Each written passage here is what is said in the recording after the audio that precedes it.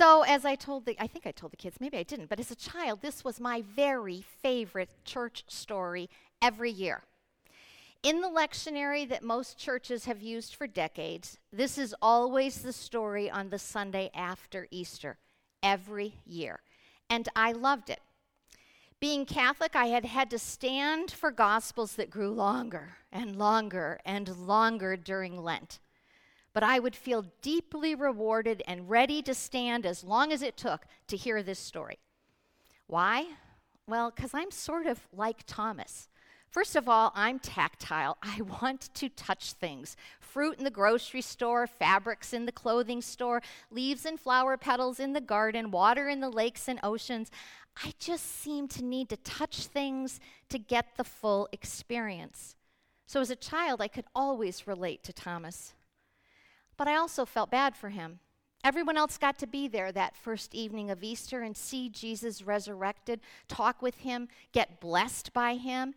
And Thomas, he was supposed to just take their word for it, and it seemed so unfair to me, like he had been cheated.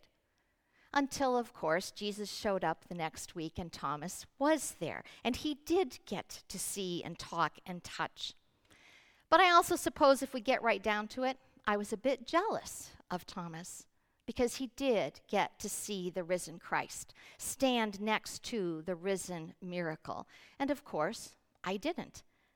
I was expected to believe based on what Thomas said, and I didn't think that was fair. I also didn't think it was fair that Thomas was often labeled doubting Thomas. Because, really, the others doubted just as well, right? They didn't believe when they first saw Jesus show up in the locked room. The Bible is very clear. After he said, "Peace be with you," after he showed them his hands and his side, then they saw him, meaning then they recognized him and were filled with joy, and I'm sure a bit of awe. My point is, none of them jumped on the resurrection bandwagon without seeing for themselves. So why was it that poor Thomas ended up with this label of doubting Thomas? I have always felt a much better label would be declaring Thomas, because he is the first to boldly proclaim and declare the resurrected Jesus, my Lord and my God. Maybe you remember some of the other times that Thomas appears in this Gospel of John's. He's always the, well, okay then, resolved sort of guy. He makes his first appearance in the story about Lazarus. Jesus is planning to head through very dangerous territory to get to Lazarus, and the others are trying to talk him out of it. They're afraid. But resolute Thomas simply says, well, let's get going then, and that way we can all die together. Later, when Jesus is telling them about the many rooms in God's mansion and that they know the way to get there, Thomas is the only one who says, wait a minute, I don't have a clue what you're talking about, and I have no idea how to get there.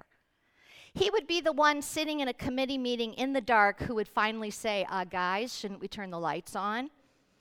He states the obvious. He questions what everyone else wants to question, but he is also all in. He has stuck with Jesus through this whole crazy journey, and he just wants to see what everyone else has seen. That seems fair to me. Here's where John gives us another one of the vivid stories that reveal Jesus, reveal God, and perhaps reveal ourselves to us in deeper and more complete ways.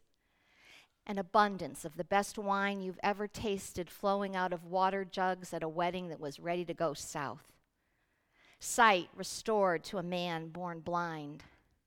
A woman at a well of living water. The raising of the dead, Lazarus. John shows us Jesus in relationship with others in such a unique way. The people in these stories spring to life themselves. They are real and questioning and longing just like us.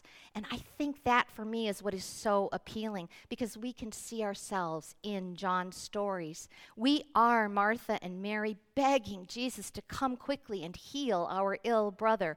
We are the guests at the wedding watching as his mother raises her eyebrows and inserts her will. We are that woman at the well who longs for more out of life, who wonders, is this all there really is? And we are Thomas, who struggles and wonders with the mystery of resurrection, who only wants to have what the others had, a chance to see the risen Christ. Earlier in the day, as I said, Mary Magdalene had been to the gravesite, found the tomb empty, and then mistook the risen Jesus for the gardener.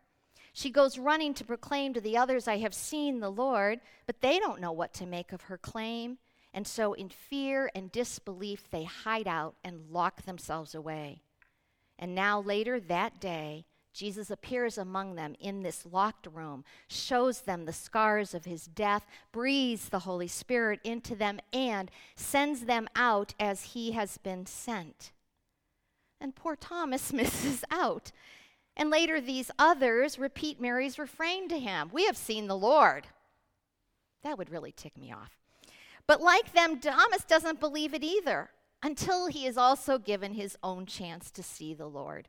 So Mary sees and declares, I have seen the Lord, but no one believes her. Then those disbelievers see and they declare, we have seen the Lord, but Thomas doesn't believe them. And then Thomas sees and he declares, my Lord and my God. And then, that is where the story becomes ours, friends.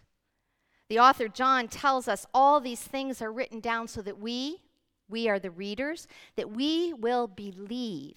And in believing, we will also find abundant life. And then we become part of the chain. We are added onto that long list of those who have seen and believed, and those happy ones who have not seen, yet still believe. Thomas is the continuation of the pattern of Christian discipleship that plays out in John. A person encounters Jesus and they have a choice to make. Will they believe? Will they enter into relationship with him? If so, then they share that experience with another. And the next one might believe or they might not. But those who believe continue to share the story. Others come to encounter Jesus, and then they continue the pattern. Come and see is the refrain in John, from the calling of the disciples at the beginning to the woman at the well who shares her story with the town folk. Come and see. For these folks, an encounter with Jesus leads to an irresistible need to tell others about it, to declare like Mary did, I have seen the Lord, and to call Jesus my Lord and my God, as Thomas does. Yes, some like Thomas and Mary got to see firsthand. Others like us rely on their experience and their testimony. And we hear the words this morning that assure us that all these things were written down just for us, so that even though we cannot see firsthand, we too can believe, and in the believing find our own abundant life in relationship with the living Christ. And the risen Christ calls us the happy ones, the blessed ones who have not seen yet come to belief. Now, for me, a beautiful nugget of this is buried deep in the actual Greek of verse 31. It's nuanced, but I think it's important. These things are written down so that you will believe that Jesus is the Christ. That you will believe is actually a very incomplete translation. It is not limited to the future possibility as our English language indicates.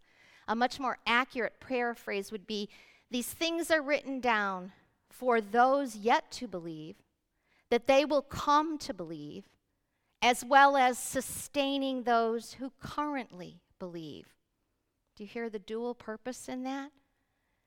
That is the entire purpose of John's gospel, to bring us to belief, meaning into real relationship with the Word made flesh, and then to sustain us in that belief, in that relationship. And so, as I said, we are now part of John's gospel, those who have not seen but believe because of all these things that are written down. And so now, friends, now it is up to us to share that good news, to shout to others, we have seen the Lord, to call out and say, come and see, to pass that faith on to others. Well, how do we do that, you might ask me? There are many, many ways. But the simplest of that is in the faith formation of our children.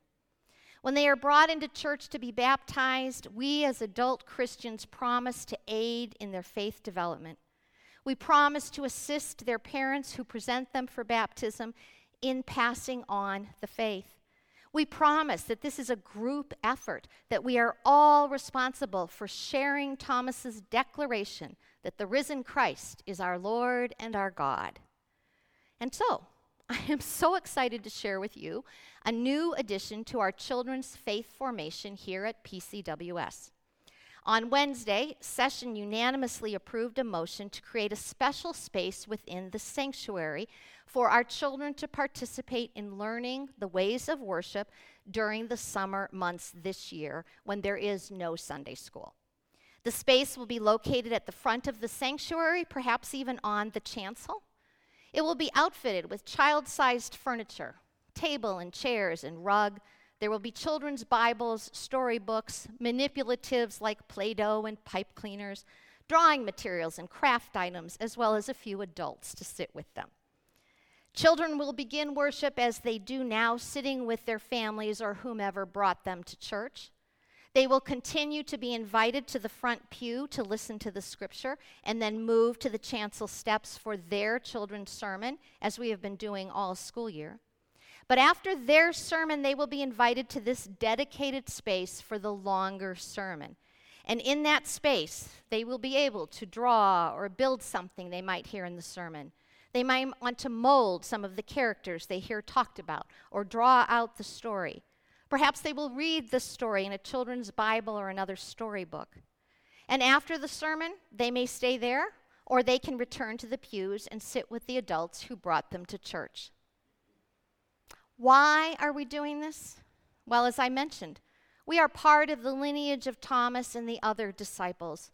Jesus told them, "As the Father sent me, so I am sending you." And so Jesus sends us as well. We are charged with testifying to this Jesus, this risen Christ. We are charged with passing on the faith. And children are a part of the body of Christ. Theologically, we are not complete when they are missing from the worshiping body. Jesus told the disciples in another gospel to let the children come to me and do not hinder them, for the kingdom of God belongs to them. He also said to us adults, unless we become like little children, we cannot enter the kingdom of God. Clearly, children and adults together have a place in the kingdom of God. You may recall that at the top of the list of the desires that the pastor nominating committee collected from us was a focus on families and children. What better way to show how important they are to us than to create intentional space for all in sanctuary? Research shows that growing vital churches are those that have the most intergenerational activities, including intergenerational worship. And that does not mean all ages simply sitting next to each other in the pews. Intergenerational worship is worship that is engaging and meaningful on all levels for all ages. Okay, what will this mean for worship? Well, it will be a bit different. It may be a tad noisier. There will certainly be more movement as children are encouraged to move around the sanctuary. It may be a bit more chaotic in a Holy Spirit on the move kind of way. And it may be more joyful, more engaging, and more spontaneous for all of us. The world of children has changed drastically since most of us sat at a desk from 9 to 3, beginning at the age of 6. Today's classrooms are active, busy places where children learn to work collaboratively, they move around with freedom, and they are more likely to be found working together at tables than sitting at a single desk. Our hope is to create a similar learning environment for them here in our sanctuary for this summer. A place that will feel comfortable and familiar to them, a place that they feel they belong in. Where did we get this idea from? Well, the Pray Ground movement, has been growing over the past 12 to 15 years, and it can be found in churches of every denomination around the globe as a way for all of God's children to worship together.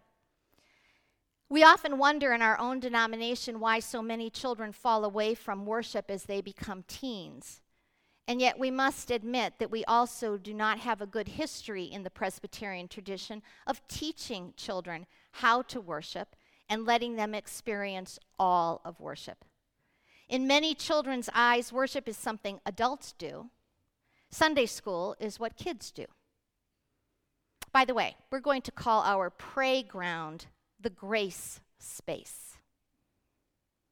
Now, what is needed from the congregation? Well, we will need to be tolerant and flexible in our expectations. We will need to be supportive of our young parents who might worry that their children are being disruptive, assuring them that their children are actually bringing a completeness to our worship. Placing the children up front is not for us to be able to observe them or have them on show, but for them to be where the action is, allowing them to see the movements of the Spirit and the service, take in the unique elements of worship spaces and furniture. The better they can see, the more engaged they can be. When will we start all of this? Well, June 4th is our target date. Sunday school ends on May 28th this year, and so that next Sunday, we will commission and bless our grace space for this summer's passing on the faith. My dream is that over the summer months, we will start building in our children the sorts of experiences that lead to the memories like I shared with you of my own childhood church days. I'm sure you all have your own special memories. Our dream for our children as we pass on the faith in a myriad of ways is that they too will someday be able to declare the risen Lord their God. That they too will declare with Mary and the other disciples and us, we have seen the Lord. Because once you have seen the Lord, either literally or through belief in your heart, you are changed. You are filled with joy. You are no longer defeated by the trials of life. You know nothing in the world can shake you, not even death. That is the good news. And of course we want this for our children. Our prayer is that they will get a bit of it as we pass on the faith in this summer's grace space. As one of our parents said to me about this idea, I am so very excited about these summer plans, and my heart swells with joy that such a focus is on the children of this church. Amen. It is so. Amen.